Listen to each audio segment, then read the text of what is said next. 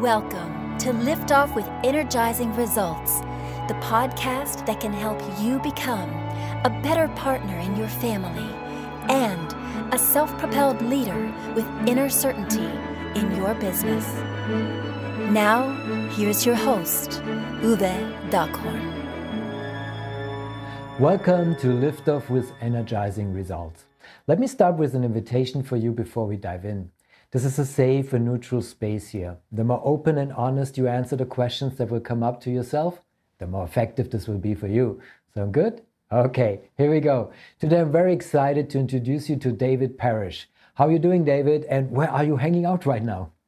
I'm very well, thank you. And I'm hanging out near to Manchester in England. Wonderful, wonderful. So David Parrish works worldwide helping creative entrepreneurs to design and execute their own unique business formula to achieve even greater success in terms of their profitability, creativity, and lifestyle. And I think your mission statement, and I quote you here, crucially, it is not a compromise between creativity and business. It's a matter of getting the best of both worlds. It's remarkable and very inspiring. So I'm very thankful that I can talk to you today, David. It's a pleasure. I'm looking forward to it. Pleasure is here. So let's dive right in, okay? So who's your ideal client and what's the biggest challenge they face? Well, as you know, I work in the creative economy, and that means businesses in design, fashion, publishing, computer games, architecture, film and video. It's a very broad category of the economy. But the thing that people have in common is they are essentially creative, and they probably set up their business with a creative passion in mind.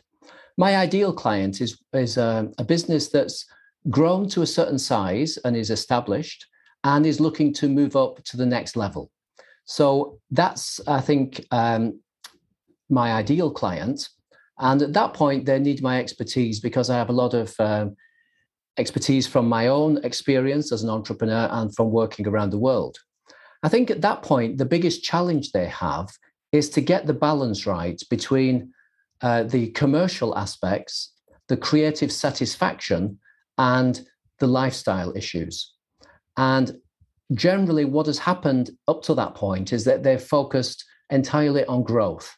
They've worked really hard, but they've perhaps got to a point where they're not quite as satisfied about the creative work that the owners, are doing.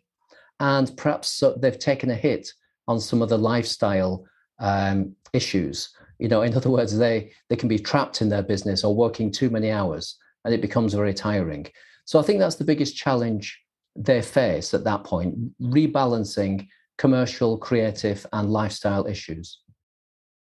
Yeah, it always comes down to lifestyle at one point, definitely. But it also was just astonishing for me, just because as you were talking about all these different areas in this creative space, you mentioned also the architects, and I hadn't that on the plate, kind of like, but it's true, they are a part of that creative field, right? Absolutely, yeah. I mean, I have a great admiration for architects and architecture, because architects have to be creative. They're both artists and scientists. And I think that really appeals to me, to bring together the left and the right brain, that sort of artistic creativity, plus scientific and engineering rigor. And so I have great admiration for architects. No, that's wonderful. Thank you for sharing that. So what are common mistakes, they typically make when trying to solve that problem? Well, again, I think they, up till that point, have focused probably too much on growth, on thinking that size matters. And of course, there are benefits to being bigger. But I think generally we have the mindset of the last century, because in the industrial world, certainly we got economies of scale. There's no doubt that a bigger factory was more cost effective, more profitable than a smaller factory. But when we get to the creative field, and I'm thinking here of writers and publishers, people working in software and computer games, we can be highly profitable and have fantastic scalability and international reach. without necessarily being big physically. We don't necessarily have to have bigger and bigger offices and more employees. So I think that we can all get trapped, sucked into that trap. I think there's also the danger of following turnover rather than profitability. And as I say in one of my books, turnover is vanity, profit is sanity.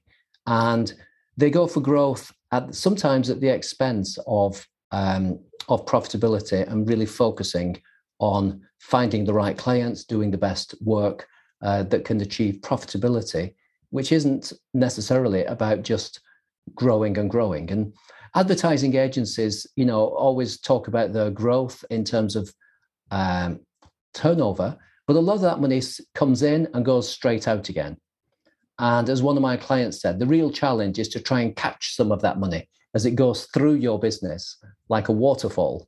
It comes in and that adds to turnover, but it goes out again. So I think it's that focus on chasing growth and turnover in an old-fashioned way, rather than thinking about what they want to achieve, focusing on profitability, creativity, and lifestyle.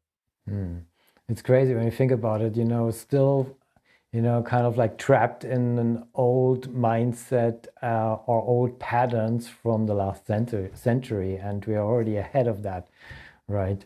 So before I ask David what is one valuable free action that our audience can easily implement, let me quickly say something to our audience here. If you're enjoying the show so far, please rate and recommend us to someone you think could benefit from the show. Thank you in advance for spreading the word.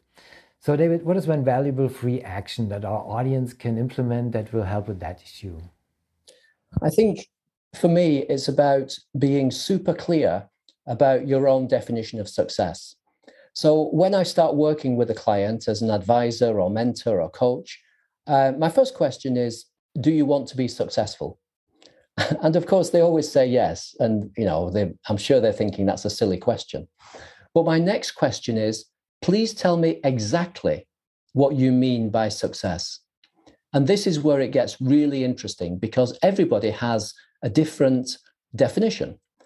Everybody talks to some extent about making money, of course, and that's really important. But then people say, I like the freedom of having a small business where I don't have many commitments. Other people say, I want to grow a huge business. And until I have 100 or more employees, I'm not going to be satisfied. Some people talk about working on cool, creative projects. Others talk about collaborations. Some of them want to expand internationally and see that as a measure of success. Others want to stay local. And of course, there is no right and wrong about this. It's a matter of them being clear. And my point is that unless they know where they're trying to get to, I can't help them to get there. And it's not for me to define for them the destination in terms of the definition of success, but it's super important that they understand that. And I think as people get more established in business, they get older and wiser, they realize that success is not just about the profit they're making from the business, but the enjoyment and the satisfaction that they get, the peace of mind, the rewards in terms of, doing good work, but also having the ability to step out of the business. And this is all, of course, about working on the business instead of in it, because so many people realize that they've set up the business in such a way that they are somehow trapped in it. And so they're looking for the right balance of lifestyle issues, spending time with the family, going on holidays, learning, developing, doing sports, whatever their thing is, as well as working. So I think that from time to time, we all need to stop and take stock and redefine what we mean exactly by success in its widest sense.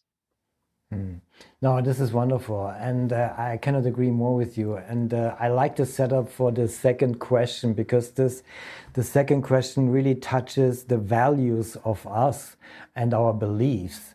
and it goes straight to the point and what is really important in life and for our lifestyle, what we want to achieve. And over the years, besides profitability and money or whatever the external successes, what does it mean to our values and our beliefs that we share with our loved ones, essentially, right?